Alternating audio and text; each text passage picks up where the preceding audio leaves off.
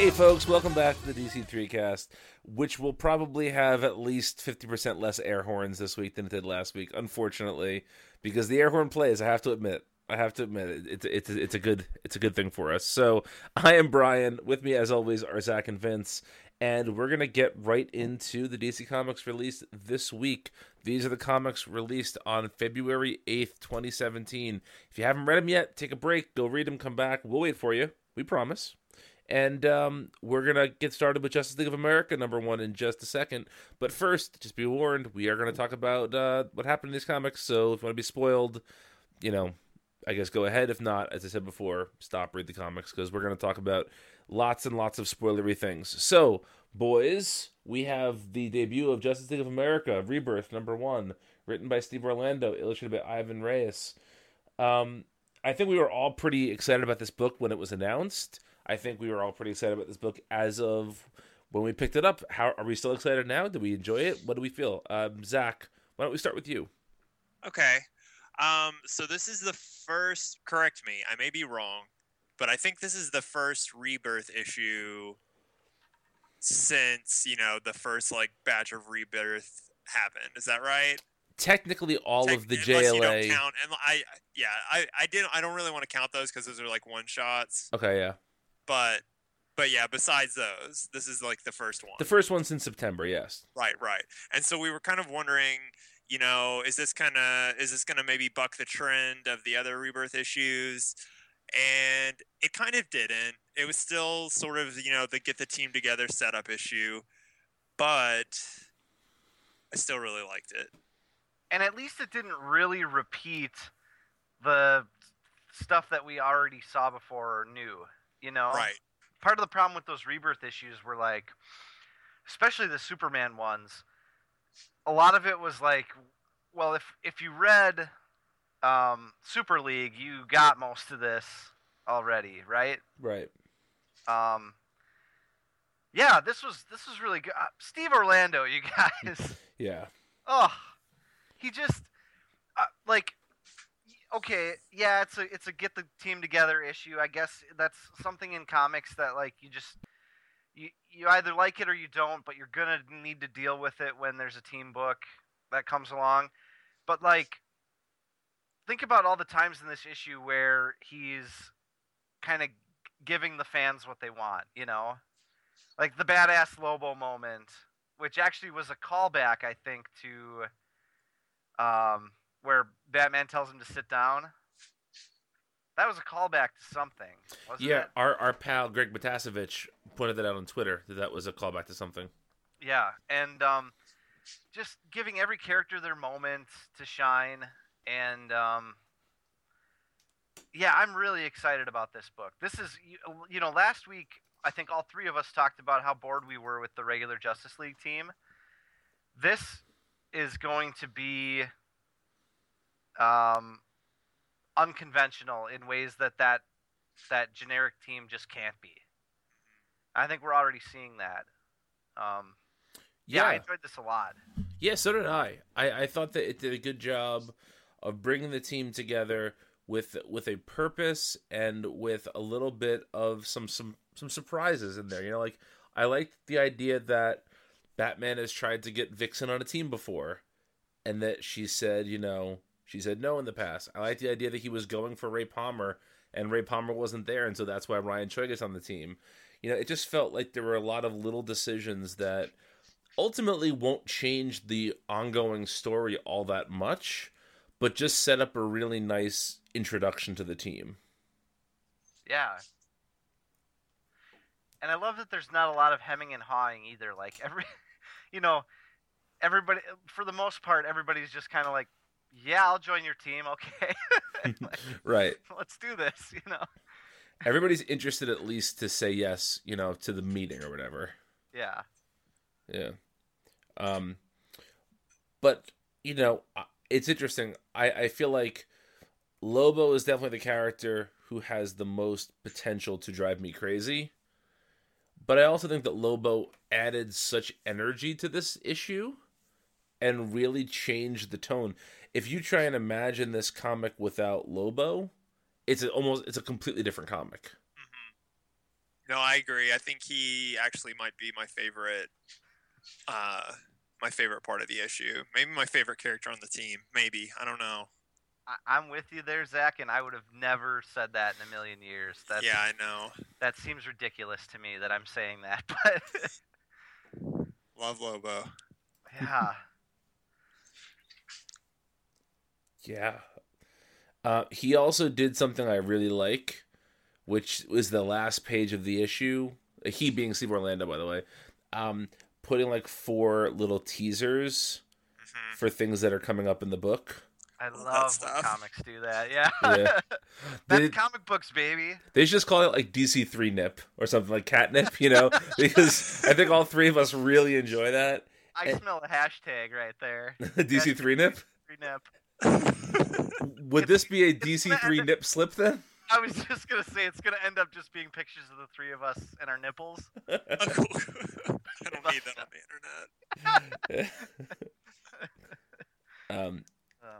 But yeah, so I actually did want to talk about the 4 teasers that we have so far.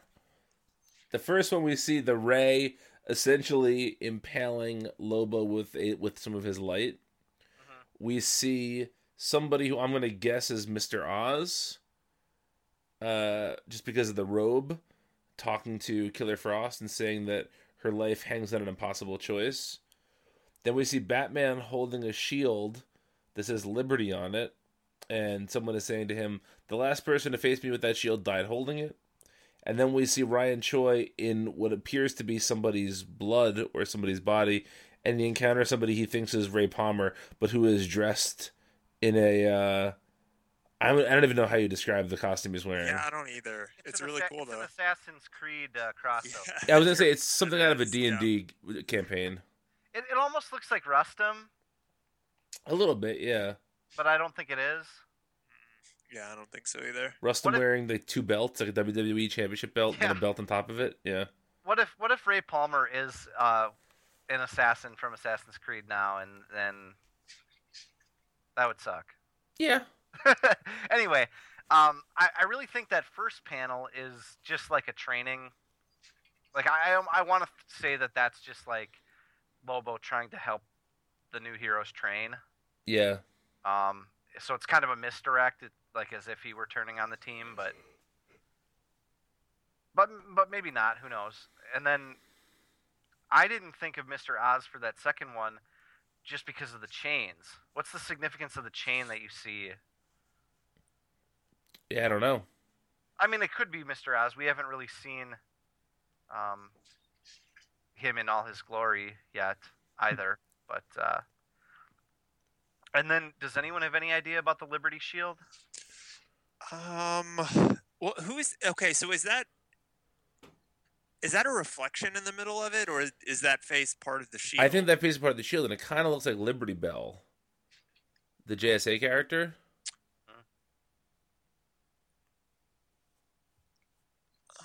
Let's see. Interesting. I mean, it's not a huge. It's not. It doesn't look just like her, but yeah. I think if I didn't see the word Liberty, I wouldn't have thought that. Yeah, I don't know. Yeah, well, it's interesting. I do love when they do stuff like this. I will. I think I have a reputation on this podcast of being anti-Ivan Reyes. I don't know how that really started. But I will say this. I think he did a nice job with this issue. But to me, he's an odd match for this team. I feel like the whole point of this team is that they're like almost the street level Justice League. They're, with the exception of Lobo, no one's an alien.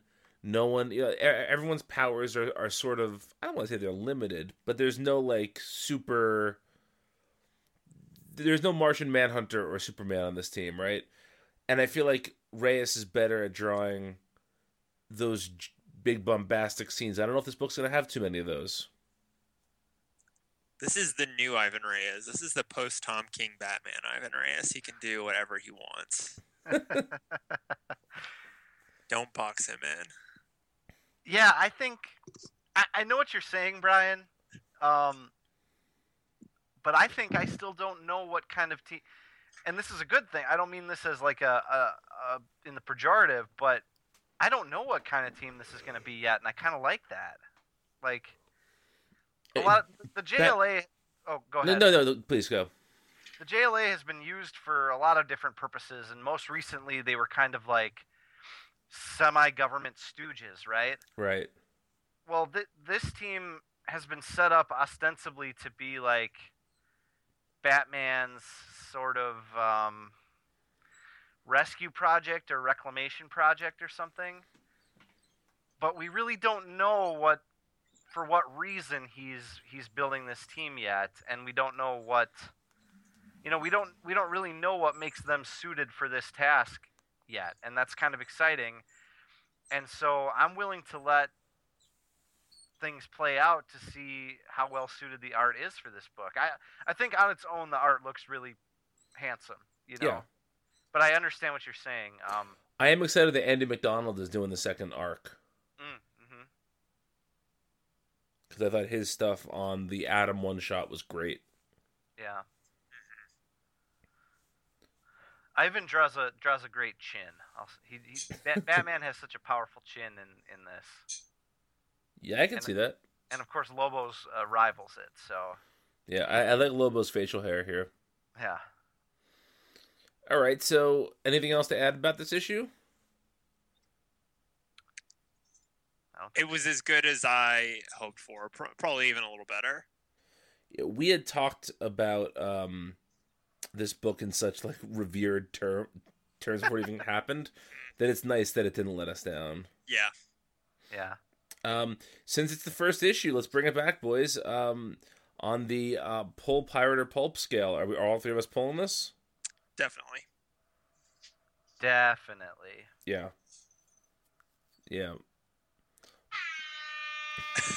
There it is. That's the pull alarm. That's the pull alarm from now on? Okay, I like that. Yeah. All right. That brings us to Action Comics number 973, written by Dan Jurgens, or Jan Jurgens, if you will. Jan Jurgens forever. Illustrated by Patrick Zercher and Steven Segovia. We're gonna get into more Clark Kent business in a little while. We really have to. We are, but this book, guys, is not good. Oh. That is a statement that is perhaps underselling it. What the fuck is happening here, guys? I'll tell you what's not happening. The cover of this comic promises the secret identity of Clark Kent. And I feel like that's the first time the second time that a cover has said that. And neither time did we actually get the secret identity of Clark Kent. He's trolling us at this point, right? Like, he knows we couldn't possibly give a shit anymore about this. I give a shit in the sense that I just want it to be over. Yeah, right? So every time it says they're going to get the secret origin, I'm like, oh, thank goodness. We can put this to bed. This is like the Spider-Man clone saga all over again, where like they or no, you know what this is? What? Are you guys familiar with the Hobgoblin saga of Amazing Spider-Man?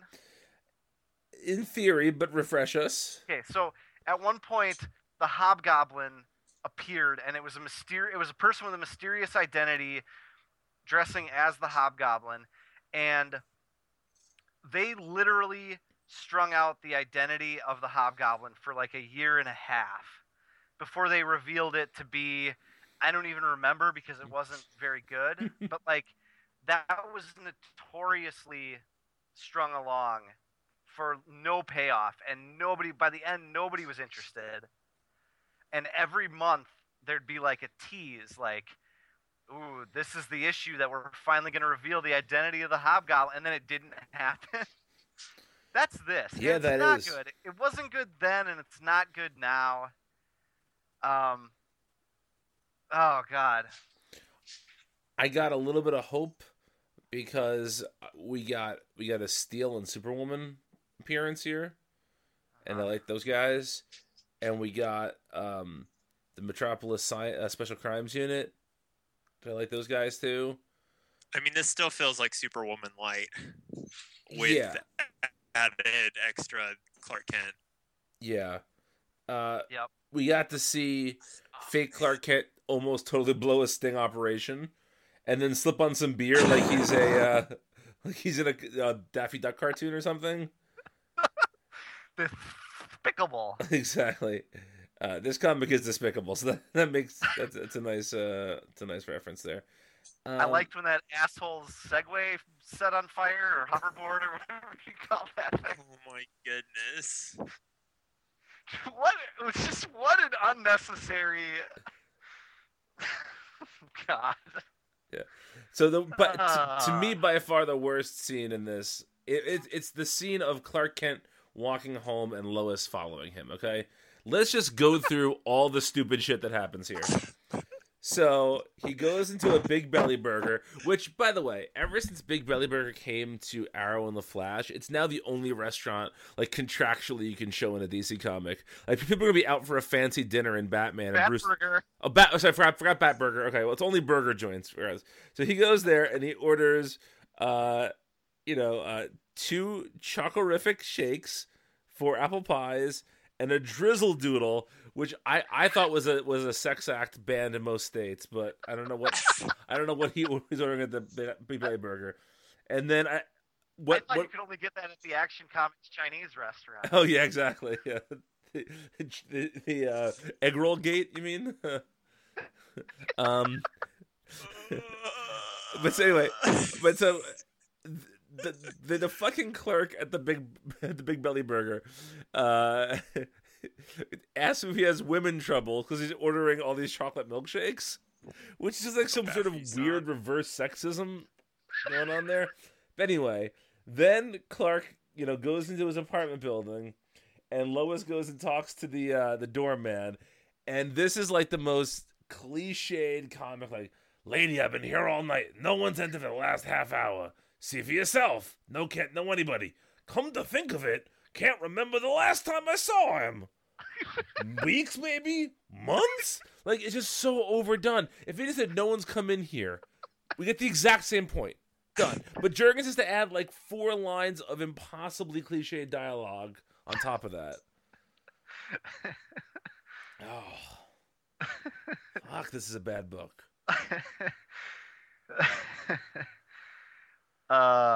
Yeah.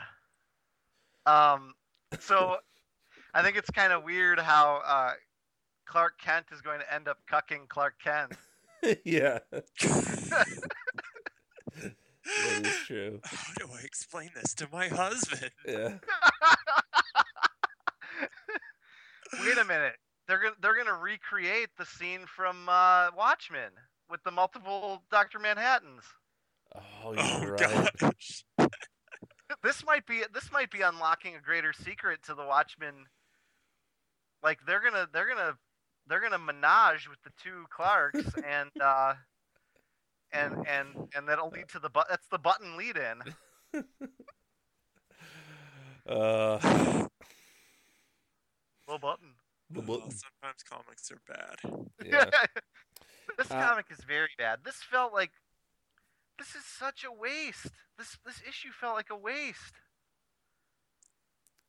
Yeah, it did. So we had a gentleman who is, by the way, who is currently serving our country overseas. So thank you for your service, sir. Reach out to us about this second Clark Kent and saying, can we just kind of explain this? And honestly, we can't because we don't know what's going on here. He showed up. So essentially, in the timeline of things, at the end of the New 52, when New 52 Superman died, a little bit of his power was transferred to Keenan Kong. A little bit of his power was transferred to Lana Lang and Lois Lane. And around the same time, this guy showed up calling himself Clark Kent, who looks like Clark Kent, smells like Clark Kent, biologically is Clark Kent, but clearly is not really Clark Kent. And it's been a quasi-mystery who he is, a mystery that this comic has no business or interest in telling us. But I thought just to serve our listenership, we we should maybe speculate over what we think is the deal with the second Clark. Okay. And I just want to begin by saying I don't think the reveal is going to be incredibly disappointing. Yes. He's gonna be like some madman who's been stalking Lois and like did a bunch of like P90X to buff himself up and like wore his hair the same way, and I don't know, like it's gonna be really bad, whatever it is. See, I thought it was going to be some like weird imposter too, but then we see him walk into a building that no one's walked into.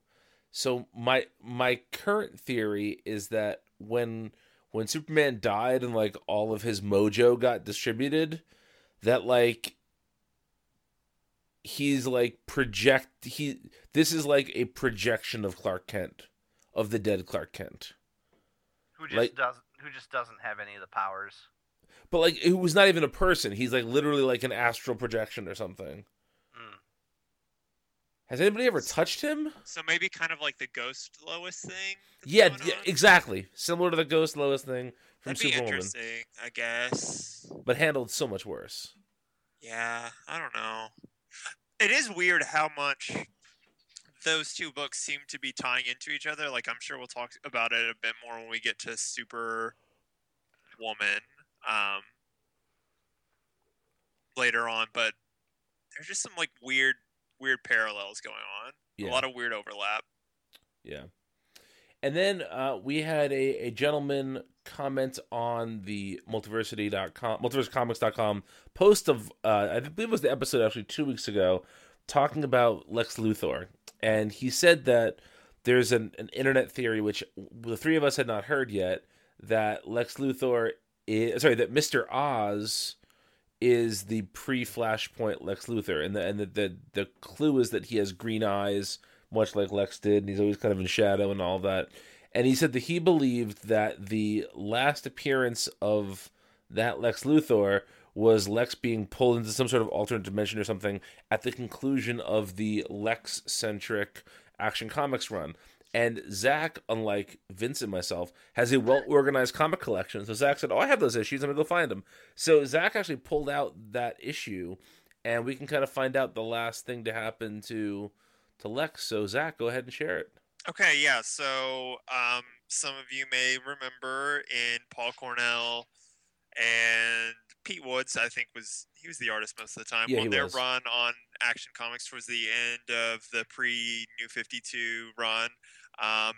It involved Lex, kind of like in the aftermath of Blackest Night, trying to find leftover Black Lantern rings to collect them to use the power to do something. It's been a long time since I've read it, but in the end, he at the end of the arc, he kind of becomes like a godlike cosmic being, and a lot of stuff happens, but he ends up losing his power, seemingly losing his memory, and then getting sucked into one of the kind of like little black holes that the Black Rings had been making. And that is, as far as I know, the last that we see of him. But it's interesting, the last line that kind of references him is a little caption box. Says, and unseen by anyone, a remnant of something in a universe new to it also seeks its way, a remnant that may one day grow. And it's just a little black ball with like a symbol that was I think related, that had been on like the god Lex's forehead. So yeah, I don't know. It seems reasonable. I was going to say, that seems as much of a good guess. I know we all think it's Ozymandias because of the Watchmen connection, but I think that that's as reasonable a guess as any I've heard. Well, and I actually now that we've explored that, I almost think like Ozymandias is too obvious at this point. And when was the last time a comic like major event did a reveal that like didn't take a left turn and subvert expectations. I think DC's generally pretty good about twists in that fashion. Yeah. Like they have to know everybody is thinking that is one of the original Watchmen characters, but what if that character doesn't have anything to do with them at all? I like that a lot more. Yeah, I do too. I hope. First of all, I'm sort of. I don't want to say I'm upset. That gives the impression that I'm sad that a listener reached out about this. I'm not at all. But it would have been a crazy thing to reveal if we hadn't heard this at all. Yeah, come on, guys. Spoilers. I don't mean that, though, fair listener. That's all right. Now it's going to be like Condiment King or something instead. Yeah. Condiment King, written by Tom King, as working at the Bat Burger.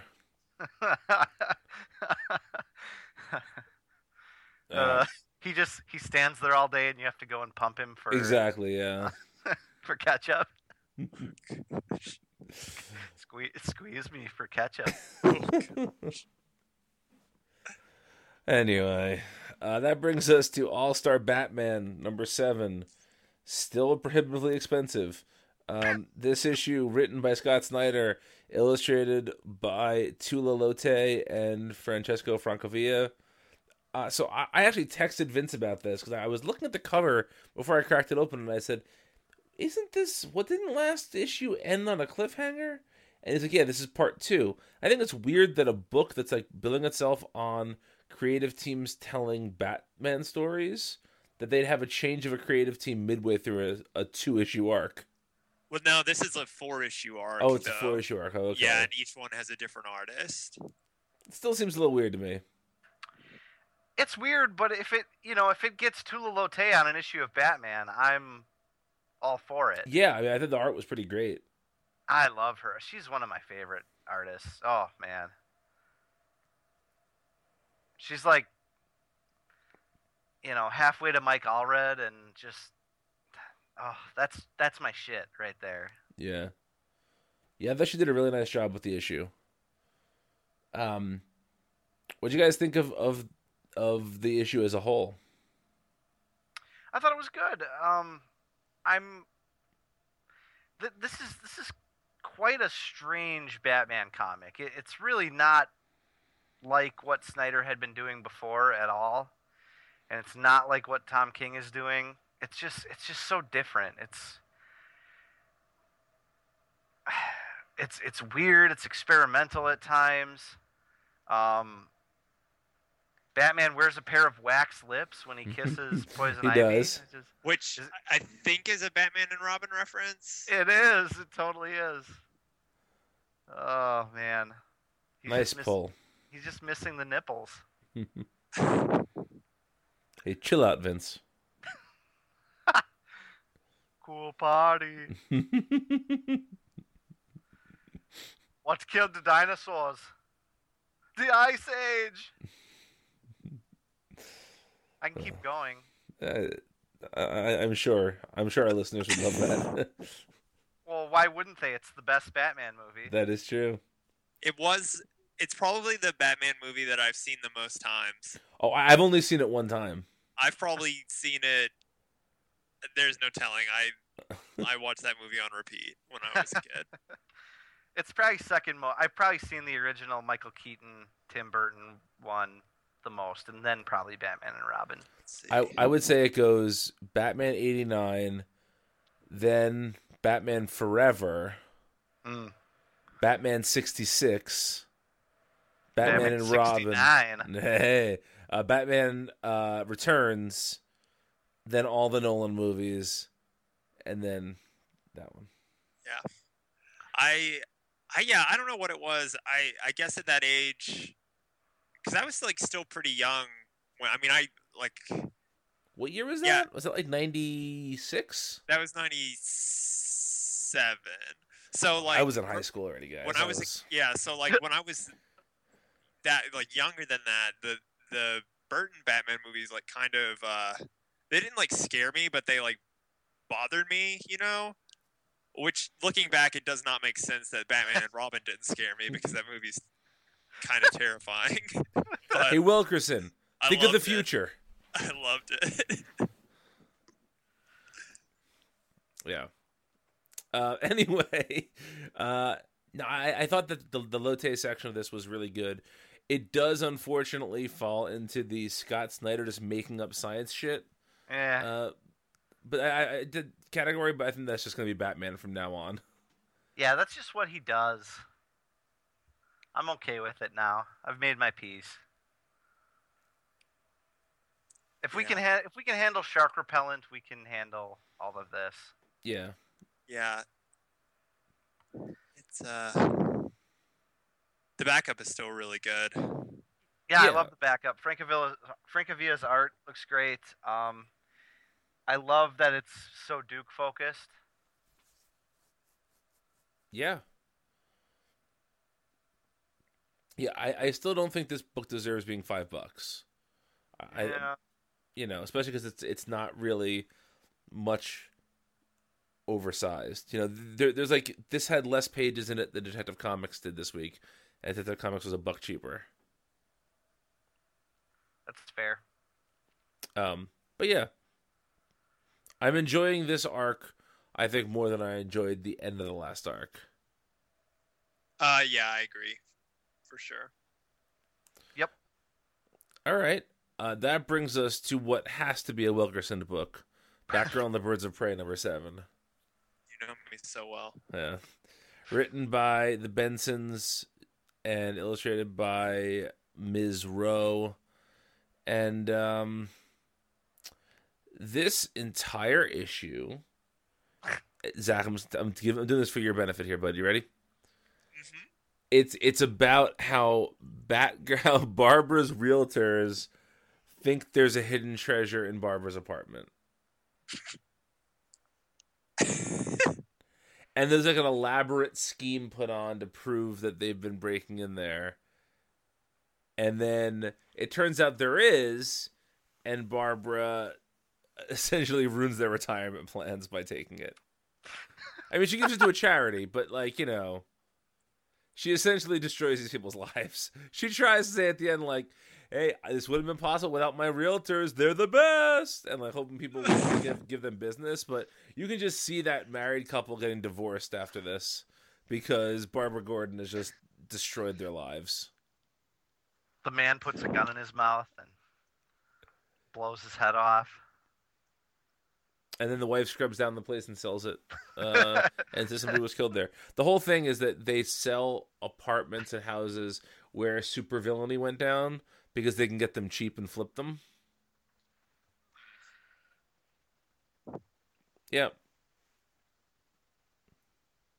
Yeah. It wasn't good. Black Canary decides that it's okay instead of offering Helena a bed to sleep on, just offer her some dirty t-shirts to sleep on. Again, that's not a joke. That actually happens in the comic. I do like Claire Rowe has done this a couple of times in the book where when people are thinking of things, like imagining something, she draws a totally different style, like a very childish style. She does it a couple times in this issue where I want to say it's maybe Babs is imagining something and it looks very childish and fun. Oh, sorry, it's Helena. She's talking about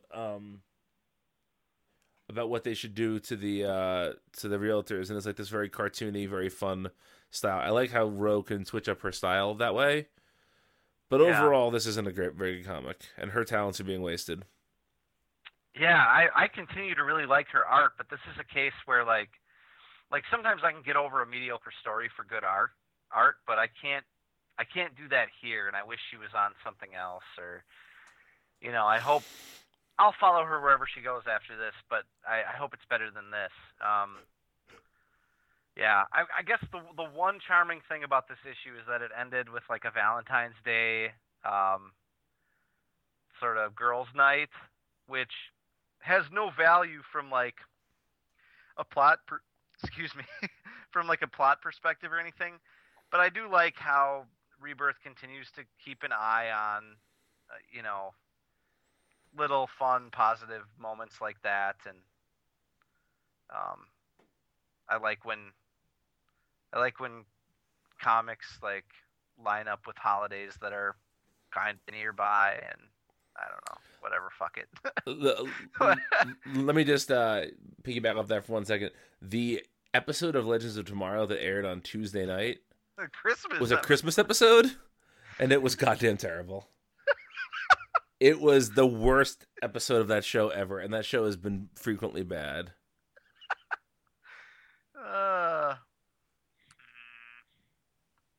Well, Legion was quite good. Yeah, I'm excited to watch that. Also, what we should be... what? Marvel's doing something better in media than DC? That is a shock. You're right. You're right.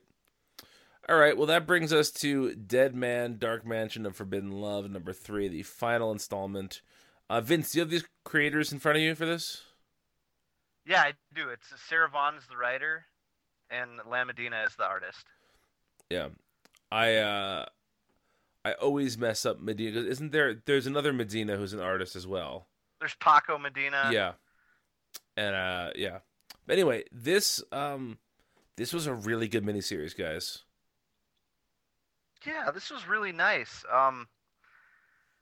It had such a sweet ending too. Like, kind of what they did with Boston in the end, where he kind of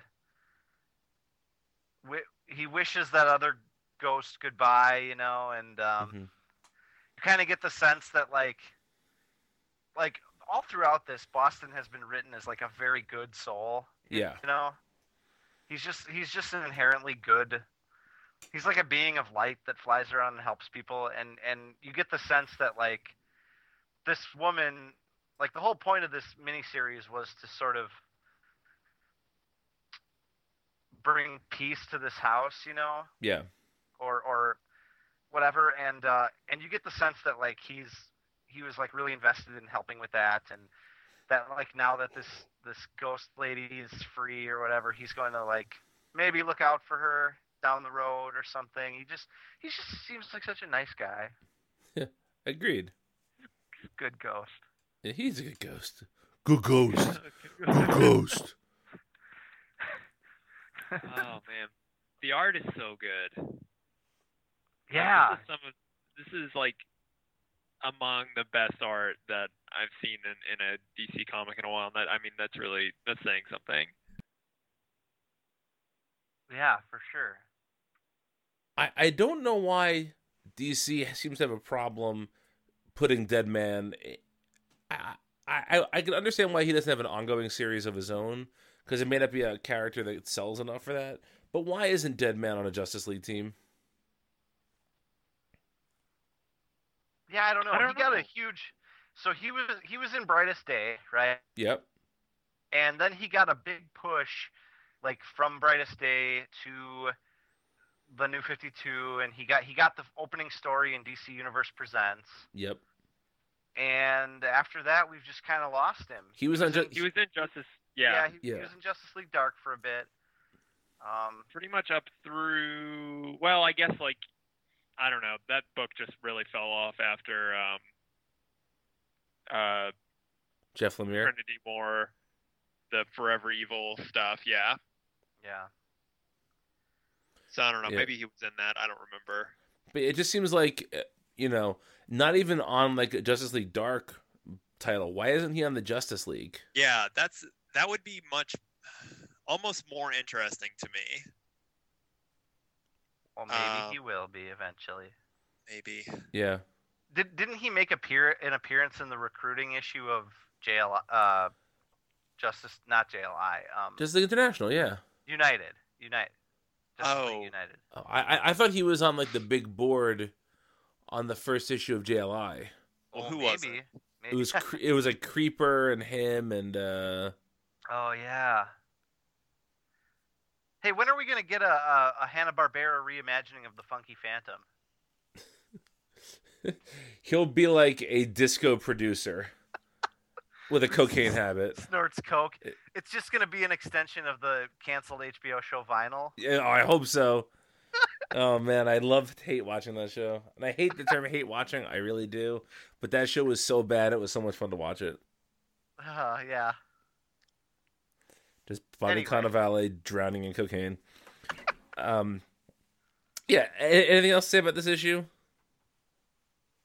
No, this was really nice. This is a good miniseries. I hope everybody checks it out. I hope they do a nice collection for it, but the individual issues themselves, since they were the sort of prestige format, Yeah. those are really nice on their own. So yeah, I'm kind of thrilled that this was allowed to happen. Looks Agreed. like there is a trade coming out June 6th. Okay. Oh, okay. So if you can't get all the issues, pick up Yeah. the trade. I see they still have no interest in being very timely with their trades. I mean, to be fair, I don't think these are going to be hard to find in the intervening months. There's only 3 of them. It's probably true. Yeah. It's a slightly better value to buy the trade, but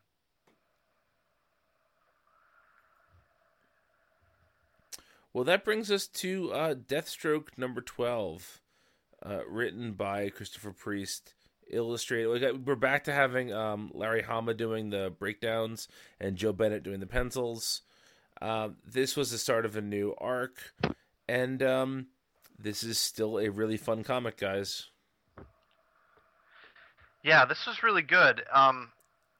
It was kind of, I have to admit, it was kind of weird coming back to the normal sort of proceedings of this Deathstroke series after, like, the Titanic issue that was number 11. Yeah. But that didn't make it a lesser comic. It was just like, whew, I guess we're back to normalcy now. But but it was still quite good, and we got an appearance from Raptor. We did. From Nightwing. And yeah, Zach, what did you think? I actually really liked this. Kind of like you mentioned, I thought it was going to be weird jumping back into just like a normal issue of Deathstroke. It's like how do you go back from that? But it was cool how it made use of that issue. It mentioned it. I don't know. I just felt like this issue was maybe a little less obtuse than previous issues have been. At least I felt that way. I felt agree. like it juggled a lot of the plot threads in a really accessible but interesting way. And I just really like, kind of like the 3 main plots that are going on, like the Slade plot line, Joseph, and Rose. I like all of this. Yeah. Yeah, that's a keen point that you made, Zach. That this issue is more accessible. What I noticed that it did was it took it mentioned the Chicago incident. It mentions like 7 or 8 issues. Yeah, exactly. It mentioned like Superman showing up. It mentioned him being in Gotham, I think, and it brought them all into context together, to where. I don't want to say you can put them together in like a timeline or anything, but you can see how they all make up the tapestry of this comic. If you've been struggling to follow the ball from issue to issue, which I think we've done a pretty good job of keeping caught up with this, but this issue really demonstrated how, even though there's all these disparate elements, Christopher Priest really has it all under one roof here. Yeah. I also really loved, essentially, Slade filing suit about making it impossible to prove that Deathstroke and Slade Wilson are the same person, which is just a brilliant move. Just really, really fun. Definitely. And for a character that was just introduced like a few months ago, Raptor's getting around the DC universe. Yeah, I love that he's in this arc. I think it's great use of the character. Me too. All right, that brings us to Detective Comics number 950, the oversized anniversary special. It says right on the cover there. This was written by James Tynion IV, and there's 3 stories in it. Each one was illustrated by sort of one of the regular artists on Detective Comics. Marcio Takara does the first one. Alvaro Martinez is the second. Eddie Barrows does the third. I guess it kind of makes sense to talk about these in isolation, but overall, I thought this issue showed why this is the best Batman comic out there. Yeah, really. I mean, what a nice surprise. I didn't see. I'm not really one to read the solicits, so I didn't really know this was coming. And man, what a nice surprise! All 3 of these stories. Can we venture to pick favorites? Sure. I mean, I think it's a little bit hard because the orphan story takes up so much of the issue. That's true. That you're sort of predisposed to think that's the best just because you get the most of it. But I really loved the ballet aspect of it. I thought it was a really fun way of taking Cass's character I haven't seen before. But yeah, what was your favorite, Zach? I really liked the middle story just because those are aside from the way they look, there's very little to interest me in Azrael and the Luke Fox Batwing, but this little story made me much more interested in them. And I thought it was cool to see a character of faith that wasn't, necessarily like a stereotype. Yeah, he is still kind of stereotypical a little bit, but not as bad. No, it was handled really well. I mean, there was nuance to the character, Yeah. He recognized, like, look, I know not everybody believes this, but, like, for me, this is how I got to where I am, and yeah, it was, really well done. I liked this whole thing all the way through. I mean, I think the Cass story was my favorite, but I was surprised at how engaged I was with that middle one, especially since it's kind of talky. It's very much, talky, yeah. Yeah, it's very much. I mean, there's not much going on other than this philosophical discussion, and yet I think it was handled really well, and really gave a little depth to all these characters that so often in team books, you have a team of 5, 6, 7 people, and 2 or 3 of them get shafted, and this really helps avoid that. For sure.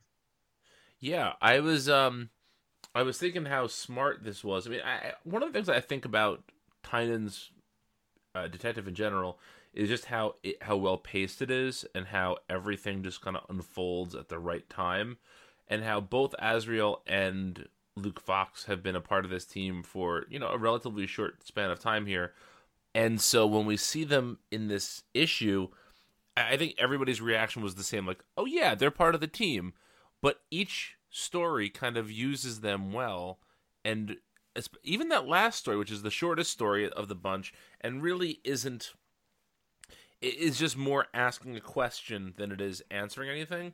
But each of the stories kind of includes those 2 characters and shows how they are going to be important going forward. Even though in the last one, I don't think either character is mentioned by name, especially because, Luke wasn't part of the team yet. But just the idea that Batman is preparing for a war, and how each of these characters presents a different sort of use in that war. I just think it was a great way to make those 2 characters stop feeling like they were just ancillary parts of the team, and gave them actual responsibilities and an actual purpose on the team. I really love this issue. Everything about it I really loved. I know, yeah, this like really is like the premier Batman book right now.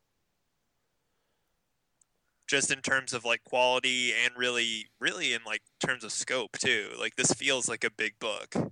it's weird because this feels like a big book, but it's also doing the most character growth. Like you would think, usually the books that are sort of the most character based are paired up. Like, for years, Detective Comics was exactly what the name implies. It was the more street level Batman stuff, and then Batman was sort of the more big picture, weird stories. And so Detective always wound up being the one that would build up the character beats. But here, this is building up the character beats and doing the sort of massive world building stuff and being the fun one. It's everything I want from a Batman comic. Yeah, for sure. Yeah, highly recommended, folks. Pick it up. That brings us to The Flash, number 16, written by Joshua Williamson, illustrated by Carmine Di Giandomenico, and this is a really good Rogues issue, guys. Yeah, I love how the Flash. The pacing of this book is so incredible. Like you see him rushing around and having to figure out what the master plan of the Rogues was all along. And I really love the way that it shows him, it shows the wheels turning, Yeah.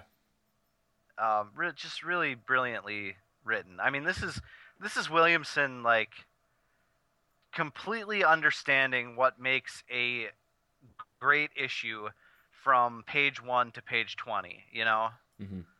and not wasting any time or space, and just so satisfying. Yeah, I really liked this issue a lot. I think, like, artistically, this is some of the best work he's done so far. He is just really settled into this book, and I thought the stuff with Heatwave and Captain Cold in particular it was like really great character work, and yeah, I like this book. I think this is probably my favorite arc so far. I think it's hard to not look at the spotlight on Cold and Heatwave and not thinking that is CW related. But I don't think it's dumb to do that. I think it's very smart to have things in your comics that people can recognize from their TV sets. Mm-hmm. But yeah, I particularly like the Captain Cold things. I thought that was great.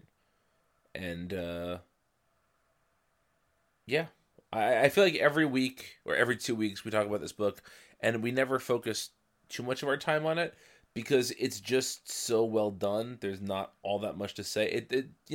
It's building a really, after a few years of The Flash being in the weeds as a comic series, it's just nice to have a series that is so focused on getting Barry right. But it's not doing huge stories. It's just doing really good Flash stories. Yeah. And this particular Rogue story hasn't done as much outside of the story itself.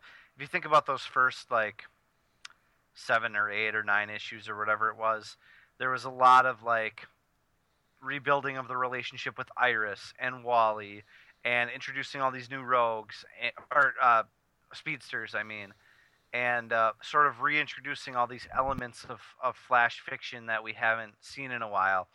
And this Rogue story has pretty much been just a straight up Rogue story. Not much extraneous world building stuff going on. Nothing that really taps into the greater DCU. And so there's not as much to talk about in that way. But everybody should be reading this book. It's one of DC's best titles right now. So Absolutely. Well, that brings us to Hal Jordan and the Green Lantern Corps. What number is this? Number 14? Yeah. Okay. Written by Robert Venditti, illustrated by Rafa Sandoval, and this is this is a very necessary issue, as this sort of gives a good, brief description of sort of the world that this book is taking place in right now, how the Green Lantern Corps is organized, and how they're going to be organized going forward. It firmly establishes Jon Stewart as the Corps Commander, whatever the title they're giving him is. And it sends Harry. I was thinking Hal and Barry. It sends Hal and Kyle, which I think is very much actually a Hal and Barry-like relationship, sends them on a mission to find the Blue Lanterns. And I love me some St. Walker, so I'm happy about that too. All will be well. Yes. This is still not a great comic, but this is certainly more of what I want to see from this book. It's crumpulent. Yeah. I like this issue a lot. This book is so up and down for me, but when it's I think that this overall, like aside from the first arc, Venditti's Green Lantern work in Rebirth has been much better than his New 52 Green Lantern. I agree with that. Yeah, I think his New 52 or like DCU Green Lantern stint really tried hard to get away from the stuff that Johns was doing, and it was a little too much, you know. It was too much too fast. And this is kind of reestablished sort of all the stuff that was great about John's run, and now they're going to move forward with it. Does that make sense? Yeah, I was actually thinking about that too, Vince, how John's planted so many of these seeds years ago, but never really came back to them. And this might actually give a chance to come back to some of those ideas. Yeah.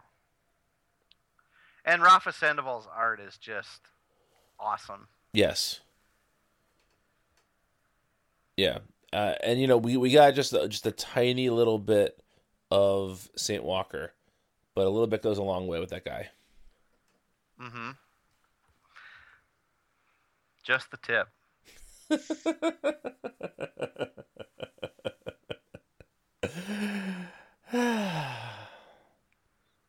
All right. Justice League Mighty Morphin Power Rangers #2, written by Tom Taylor, illustrated by Stephen Byrne. Guys, I've now read 2 Power Ranger centric comics in my life. And no thank you, right? It doesn't, I mean, this is fine. It's fine. I don't mean that in like a house on fire kind of way. I mean like literally this is fine. This is fun. Nice.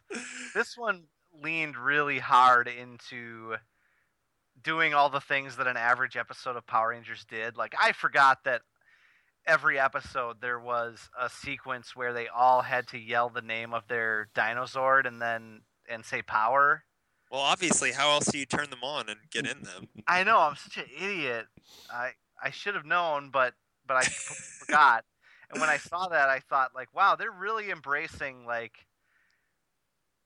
you got to understand, Brian, this wasted time in every single episode of the show, right? Of course it did, yeah. Yeah. So, like, it's amazing to see them embrace that and, like, waste a few pages on it here. I don't mean, like, waste as in, like, oh, could have done without that. But I know just what you mean. embracing that was a thing and and doing, like, the full version of it. I think Stephen Byrne's artwork is still pretty incredible. It is. His Superman looks a little bit different to me, though, from how I've seen him draw Superman in the past. Yeah, his Superman here is a little... I mean, to be fair, this might be the pre-Flashpoint Superman. We never saw him draw that one before. He's a little, like, scrawny. I don't know what... I've seen Stephen Byrne draw Superman, and it's been great. And I think he looks like Dylan McDermott.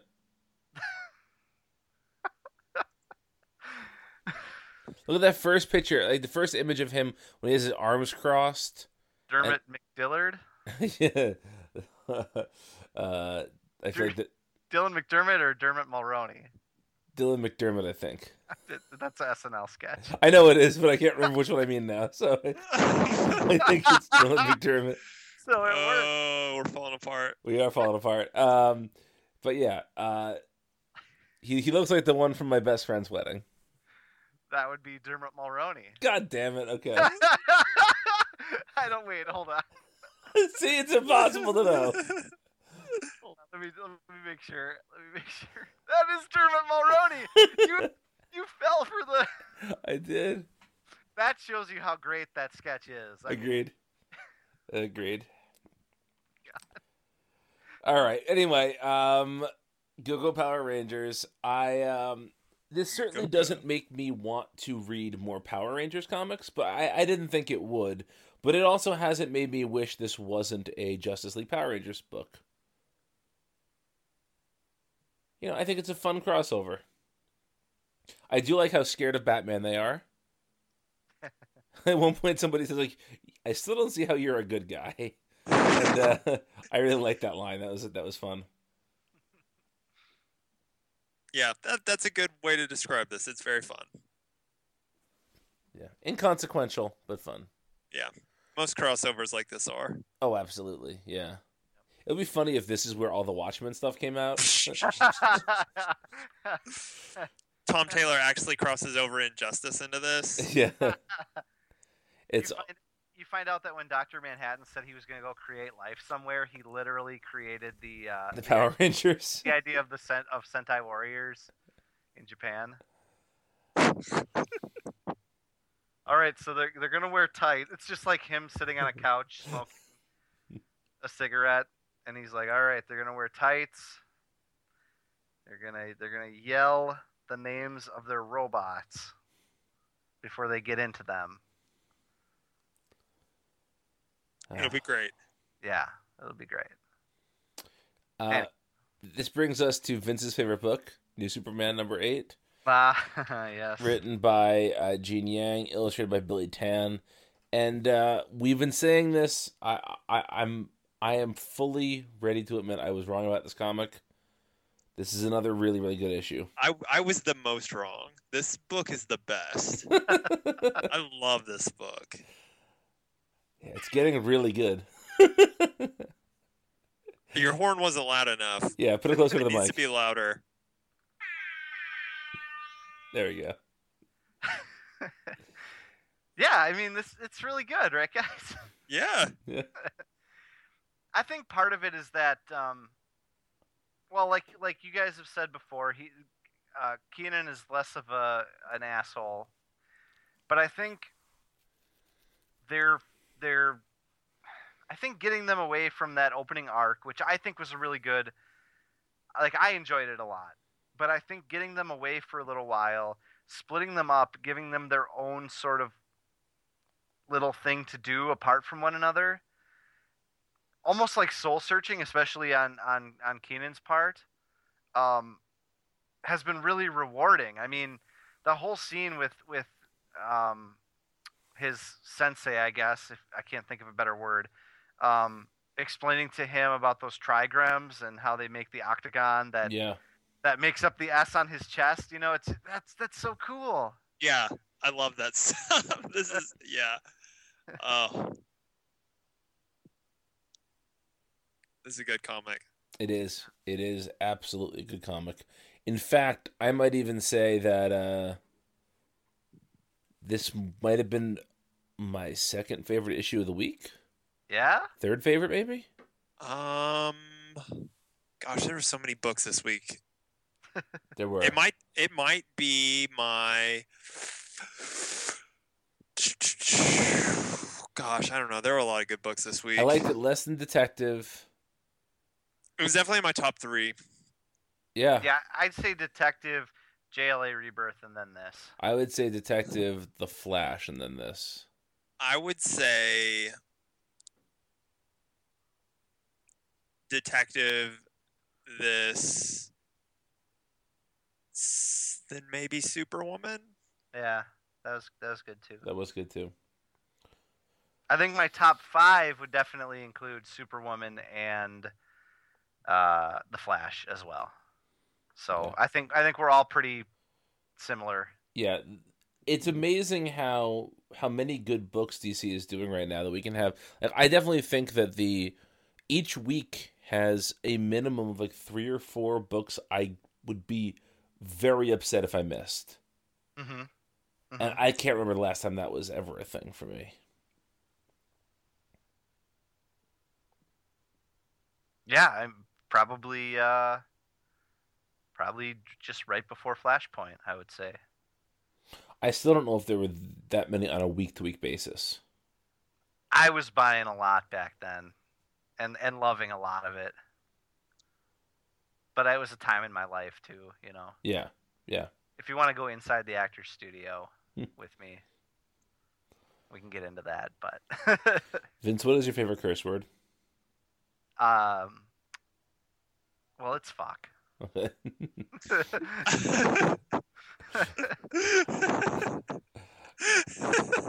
don't know why I think that's so funny.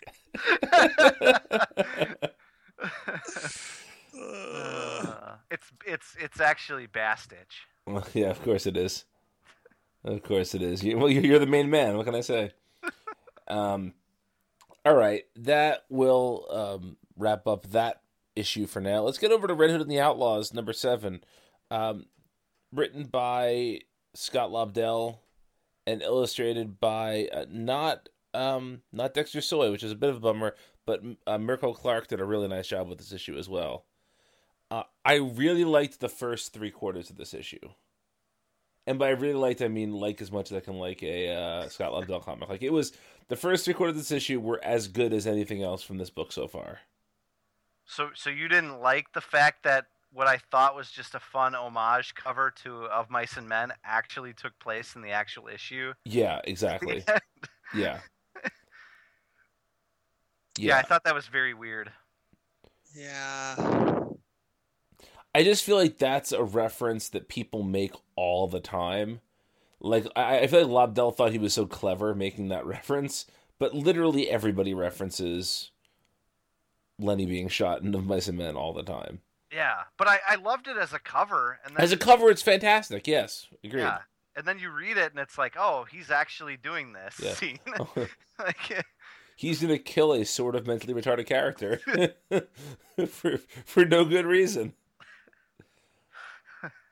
Can I just say that this is the most Lobdell comic, though? Of course, yeah. Yeah, it is. It's amazing how many of his bad tendencies are just completely absent from it. Mm-hmm. It's almost as if DC was smart to only give him one book to focus on, and a character that he has a particularly strong handle on compared to any others. Right. Instead of, say, hypothetically, literally all the youthful characters in the DCU. Yeah. Hypothetically. If that were to have happened. Hypothetically. I do like the version of Bizarro we're getting here. Yeah, I do too. I think this version of Bizarro speak is I think maybe my most palatable. Yeah. If not the most, it's not your traditional me-am hate you or whatever, me-am love you. Everything's opposite, but it's still recognizable as Bizarro speak, and it's kind of funny. It's a little endearing that he calls them Red Him and Red Her. Yeah.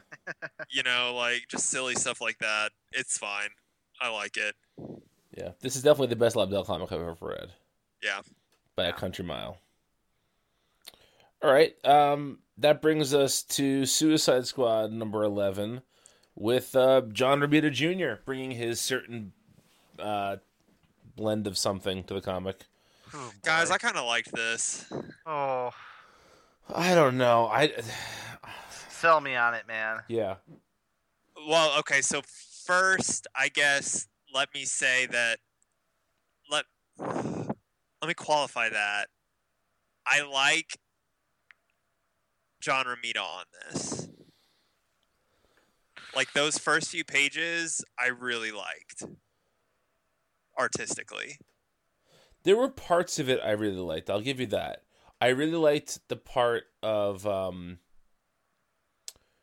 where we see like that the whole sequence before we get the full Suicide Squad. I like that stuff. Yeah, me too. I like Rustum. I like him as this kind of, like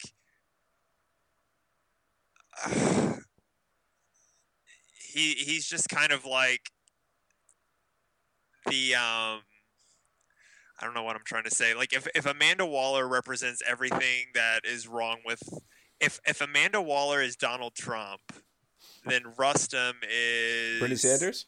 Yes. Yeah. I was just throwing out the name. That works. Yeah. I can't wait to hear Rustum's version of This Land Is Your Land. I would do an impression, but it would be inadvertently racist, so just not gonna do that.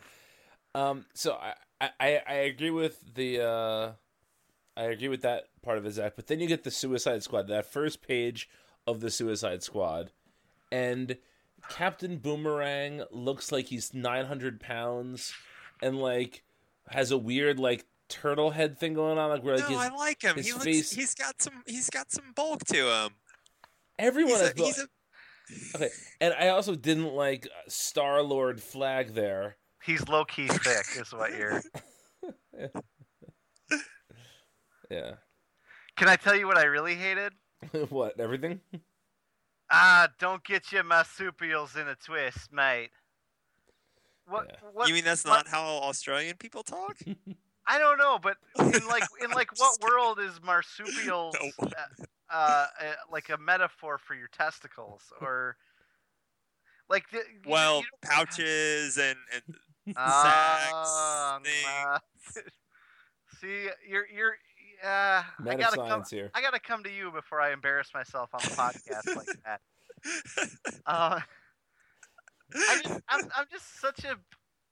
I hate when these writers feel like they have to. Oh, I know an Australian word. I'm just gonna insert it here. And Williams is so much better than that. He is. Yeah. His Martian Manhunter was so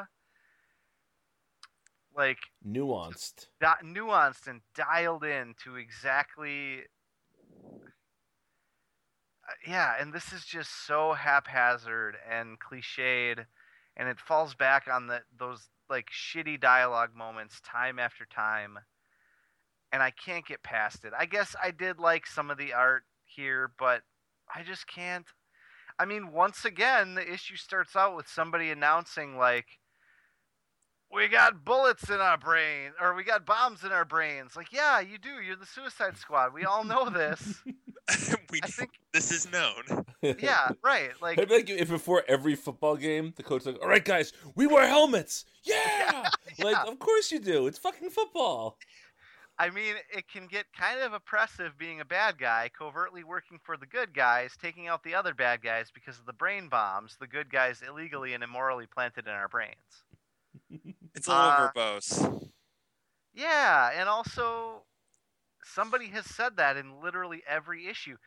Even in the Justice League Suicide Squad event, I felt like half the issues had a character reminding everybody that they had bombs in their brains. Yeah. Like, are we some kind of Suicide Squad?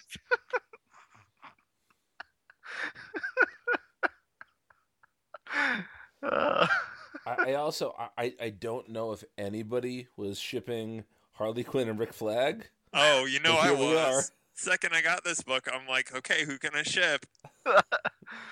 Oh, because that's a thing that happens in both stories. Yeah. I don't know. I really liked Romita's art in this more than I think I've liked him in a really long time. I think he's a surprisingly good fit for it. The writing is still about the same. The backup was something. I don't know. Eddie Barrows is good. Yeah. This was a good book artistically. Yeah. Much more so than like the first arc. Sure, I can get behind that sentiment. I don't. We got Eddie Barrows in 2 comics this week. We did, yeah. I don't know whose idea it was to have Amanda Waller get drunk and go talk to like unconscious Zod. That was a really weird decision to make. Who looks like Judge Dredd? Yeah. For some reason. For some reason, I was reminded of this, like the way she was talking to this person who can't talk back. It's like when Lisa Simpson talks to the various monuments in Washington. You know, love our Simpsons. Yeah, I remember Thomas Jefferson just being very lonely. Don't go, I'm so lonely.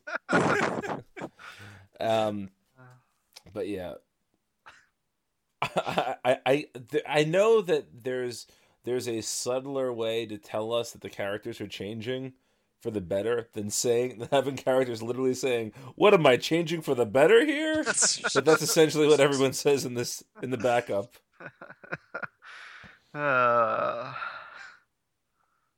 Although I do think if you read Captain Boomerang's dialogue from the bar scene in an Austin Powers voice, it's absolutely perfect. Well, would you? Okay, let me see if I can channel my my Austin Powers here. Austin, it is shit. I can't. I'm struggling here, but specifically, he says he lost his nasty mojo, which I believe is exactly a line from Goldmember. What the hell is wrong with me, baby? I've lost my nasty mojo, baby. I got one night out of prison and I'm acting like a Palm Vicar. Yeah, it's not good. I did like how Harley Quinn was wearing the button on her hat. It was kind of the button. It's kind of the button. It's got its tongue sticking out. Yeah. So it's not quite. Well, it's an irreverent take on the button, which is the button, which is what Harley Quinn does. She's so irreverent. And no, what does her shirt say here? Is it "I'm not her, honest"? Yeah. Like she's not Harley Quinn, honest. Yeah. I think Rick Flag kind of looks like John Cena here. I can't see him. Oh, well played. Well played. So the issue does end with Amanda Waller getting a bullet in the chest. Yeah, I guess. Man, I can't believe they really killed Amanda Waller.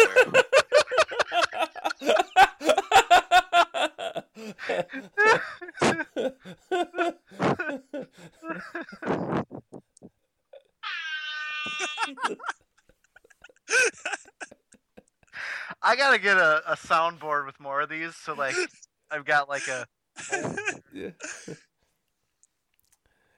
Okay, that brings us to Supergirl number 6, written by Steve Orlando, illustrated by Brian Ching.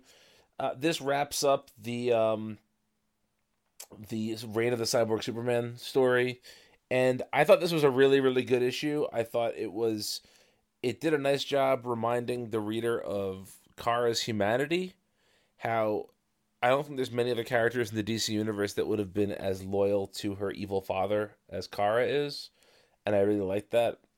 I like how the book is establishing its own world, but is definitely referencing the show in places, because I think that the show is such a crossover success that it would be silly not to do that. Overall, I thought this was a really good issue. I really like Brian Ching's art, and yeah. What do you guys think? I agree. It's good. Oh, go ahead. No, you go ahead, Vince. I was just gonna say this is my favorite issue of Supergirl so far. I think. I love the way Steve Orlando wrapped it all up, and still kind of left a little back door to returning to this particular plot element, I guess. Mm-hmm. And then just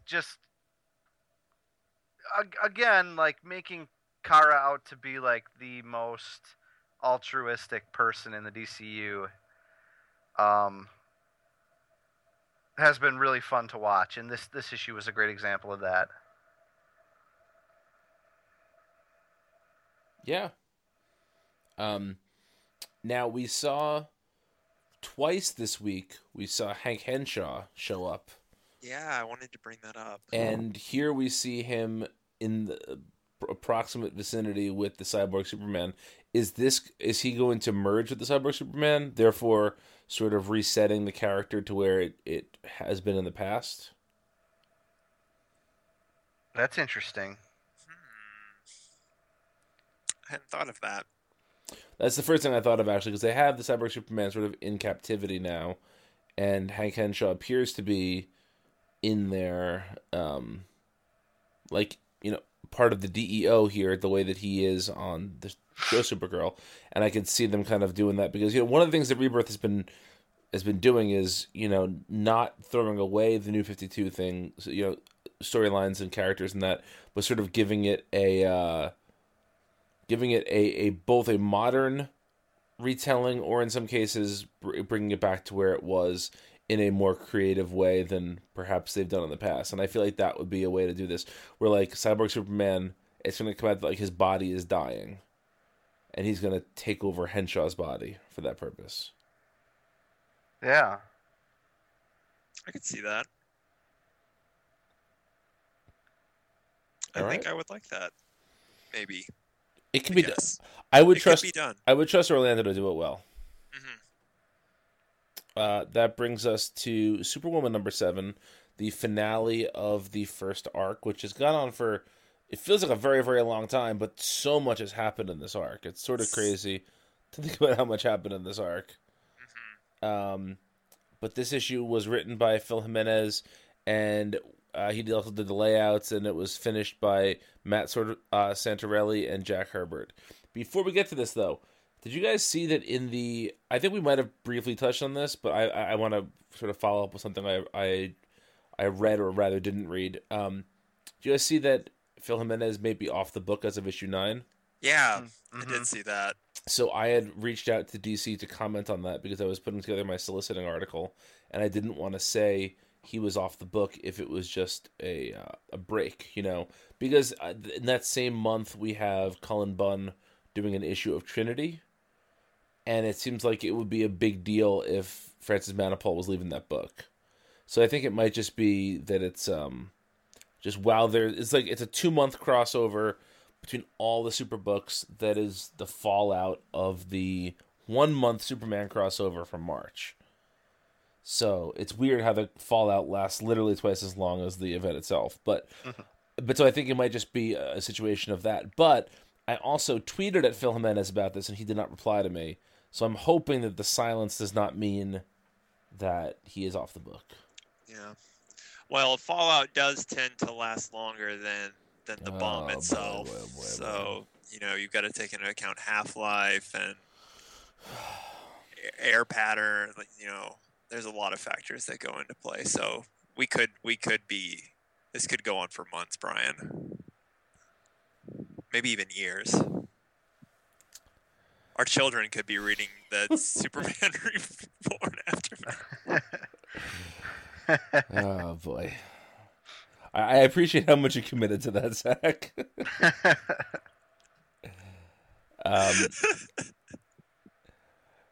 But yeah, this is a hell of a stuffed issue. We get a little bit of everything in this issue. We get a lot of Lex.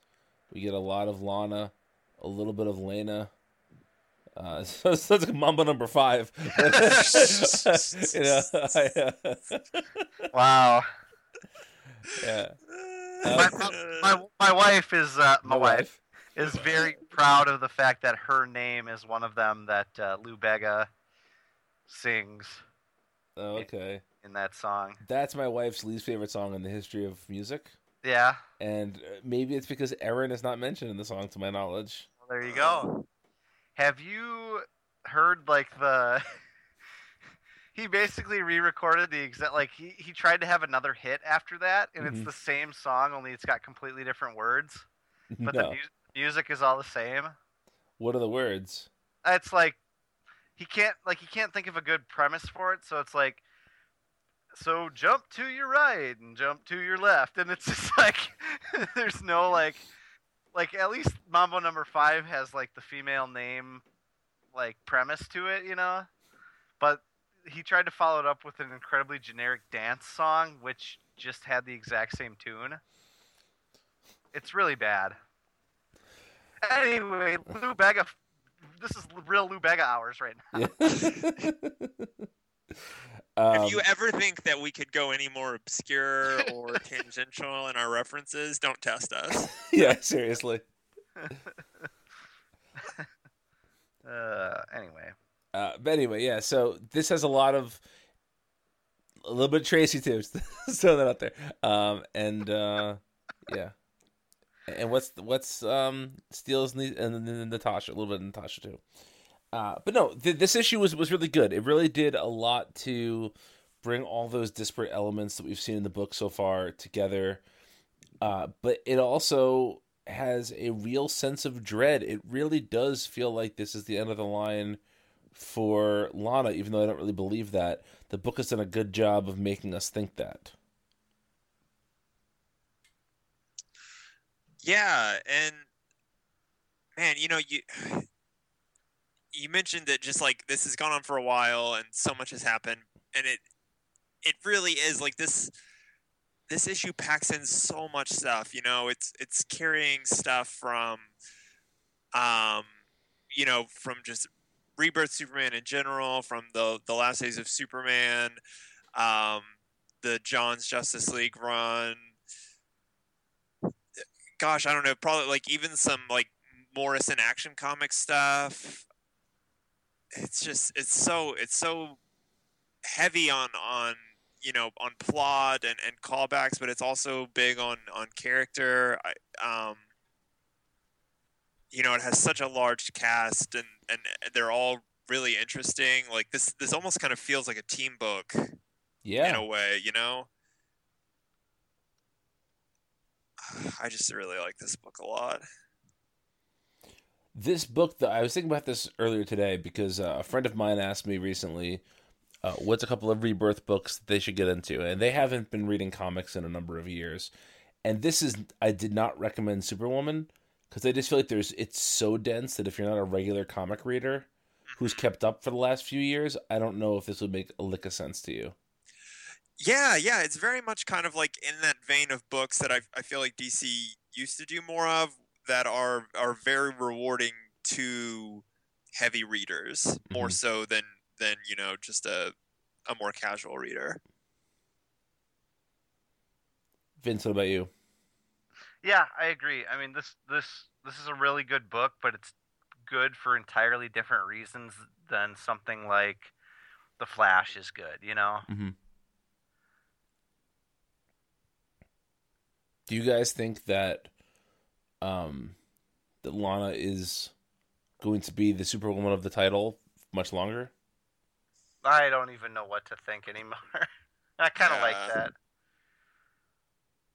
Yeah, it's like, who even knows if this book is like what the future of this book looks like, Yeah. I don't know. I'm excited. If Phil Jimenez is still on it, I'm excited to read whatever he wants to do with it. For sure, yeah. If he's off of it, though, I don't know how much my enthusiasm will wane. This is the book that feels most to me like, just on the premise alone, that it should have been like a 12-issue stealth miniseries, Yeah. Like that it could have been that from the start.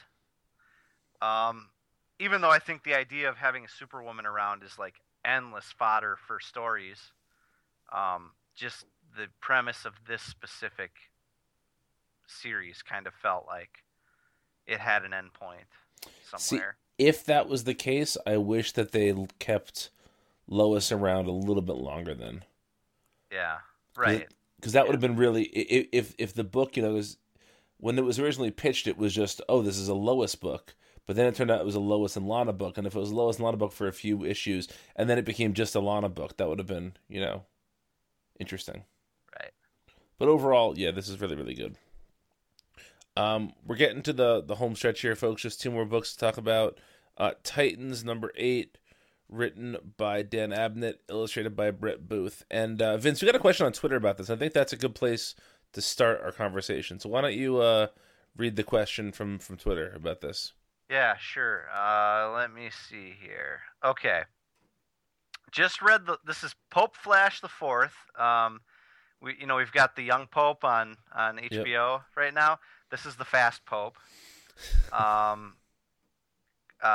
he says, just read the latest Titans and wondering, why can't Brett Booth draw natural looking hair?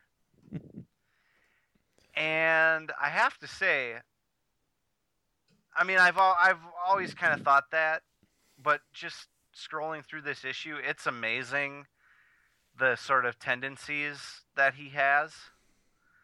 Like everybody's either got these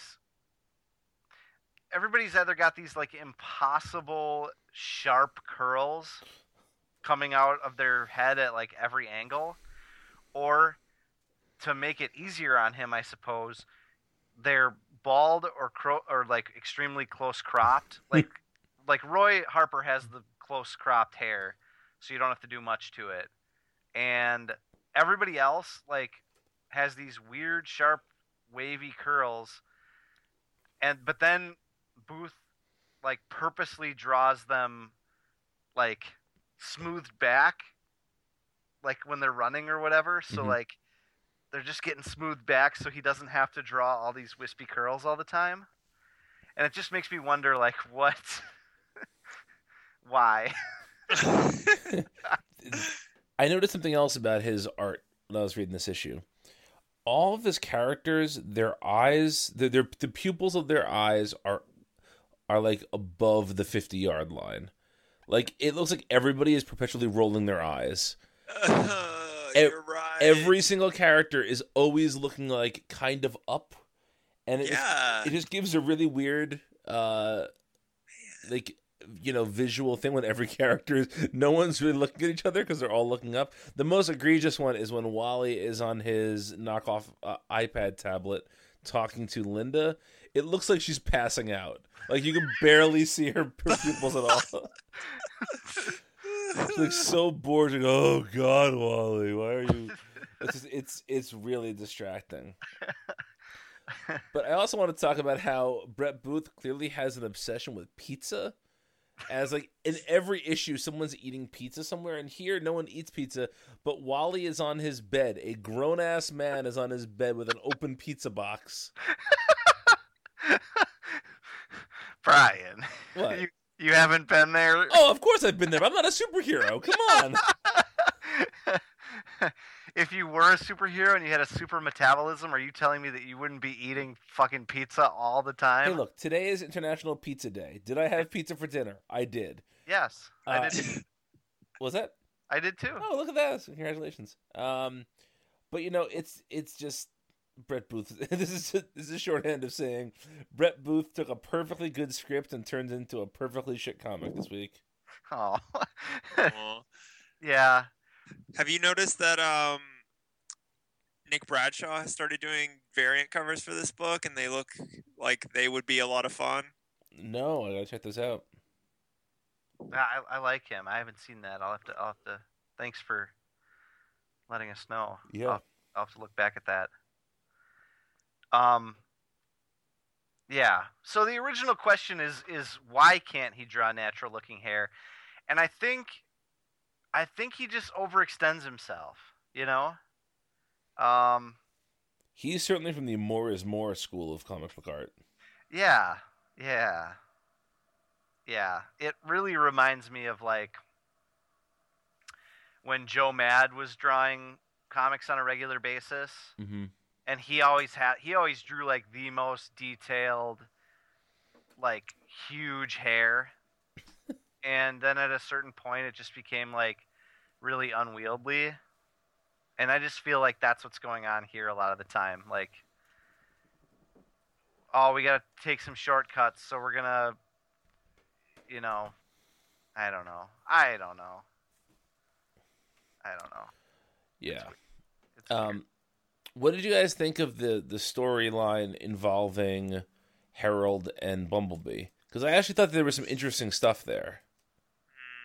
I didn't. I thought it was... I just feel like we've seen this kind of story 1,000 times. Well, you know what it reminded me of, and I feel like this is an important touchstone for all of us. It reminded me of 52. Yeah.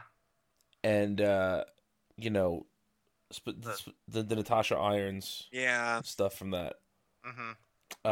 Which, you know, is never a bad thing for me. But I just feel like Grant Morrison was in this issue of... He was. He was the guy. Metacorp or whatever it's called. Meta Solutions. Meta Solutions, yeah. A pretty lazy title there, Abnett. Come on, you can do better than that. Just wait, because when Silicon Valley takes over the U.S. and like somebody from there is our next president, and we're all turned into human batteries, it will be Meta Solutions that does that to us. So that's probably true. I'll tell you what I did like about this issue. I like the little like moments between the Titans. Mm-hmm. Like I like Dick and Wally talking about Linda. I like Donna and Roy having a moment here or there. Like those moments to me are what these youthful comics are all about. And then all this Meta Solutions stuff with Harold and Bumblebee, I could care less about any of that. They didn't make me care about it. Yeah, I mean, Abnett showed us last month that he can write really good. Like, he writes these characters really well. But things happen. Booth happens. Yes, indeed. Is there any chance that this book doesn't get canceled before we get Brett Booth off of it? Wait, you think it's going to get canceled? I think it's more likely the book gets canceled than it is Brett Booth leaves it. Okay. I don't know. Did you see the thing? It was probably a Bleeding Cool post. I can't remember, but that there might be a Teen Titans crossover coming up, or some. There was some kind of news about Titans and Teen Titans coming somewhere down the line. One of the editors tweeted huge news about the two Titans titles coming up or something like that. Yeah. I mean, I wouldn't mind that as long as Brett Booth wasn't drawing it. We shall see. Yeah. All right, well, that brings us to our final issue of the week, which is Wonder Woman number 16, which written by Greg Rucka. And this is essentially the story that is replacing the Nicola Scott, the Year One story. And this has Bilquis Evely. I hope I'm pronouncing that first name properly. Mm-hmm. That's how I would pronounce it, yeah. And this takes place kind of after... What's the exact timeline here, you think? I think it said it was 6 months post Year One, like the right? Year One arc, yeah. I mean, first of all, I think the art was really great on it. Yeah. I think Evely's a really good artist who doesn't get enough due. Although one of the most popular answers in our Multiversity year-end poll with creators of who's going to break out this year. Yes, yeah, I noticed that. For good reason. Absolutely. She's great. But yeah, what'd you guys think of the new arc? I liked it quite a bit, I think. The art was a clear highlight. Like, the first time I read the issue, I read through it twice. I was just marveling at some of the art, the sort of artistic tricks she was pulling, and like, I love the way that she drew the Chimera, and the scenes at the end when what's her name? The dark-haired one. What's her name? Adriana? Is that it? she gets into that like cyber She helmet gets in the thing. cyber. Yeah. She gets in the cyber with Baron Trump. Yeah. And gets like, she's getting like fried in the fight with Wonder Woman and the Chimera, and like there's blood coming out of her nose, like that. To me, the way that Evely drew that was really like tension filled and kind of extreme in a really good way. Yeah.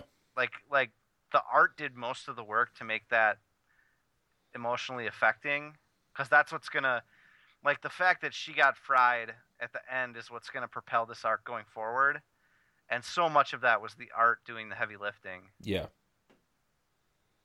Yeah, it's kind of interesting to me how well this kind of bridges from Scott's art, and maybe it's because the colorist is still the same colorist, but it I thought it was a pretty pretty easy transition. Yeah. Yeah. I agree. I think it'll hold up very well next to one another. Yeah. Mm-hmm. I think a lot of the facial feature choices, you put Nicholas Scott's art next to this, and it's pretty well smoothed over from one to the other. I wonder if so. I know Rucka had spoken originally about how he was only signed on to do 1 year of this book. But I wonder if Rucka is to continue, or even if he doesn't continue, if they're going to keep up with the two alternating storylines. Because no other book has really done that. Yeah. And I think Wonder Woman is maybe the only major DC character for whom there is still enough mystery about her early years to make this work. Yeah, I agree. Well, boys, that brings us to the end of another episode. Yeah. A lot of books this week. Yeah, it was. It's always a lot of books, though. Too many books, too many books. As always, I am Smarf. Yeah, what do we got next week? Let's see. Anything interesting? Batwoman Rebirth. Oh, Yep. That's a big one. Oh, is next week Wildstorm? It is. And Super Sons. Oh my goodness! Next week is gonna be crazy. I am gonna be hammering the air horn next week. Oh, what if all these books suck and we just give up?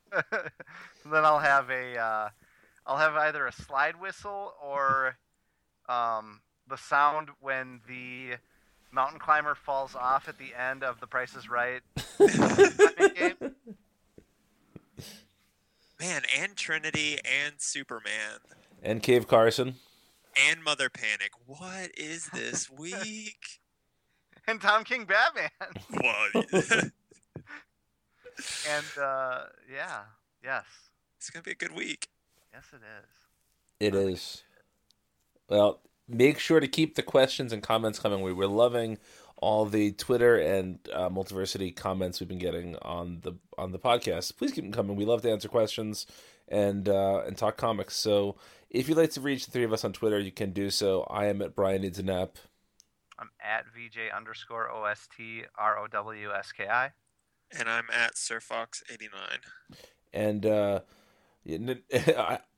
this is like 2 weeks in a row we've gone close to 2 hours with our conversations.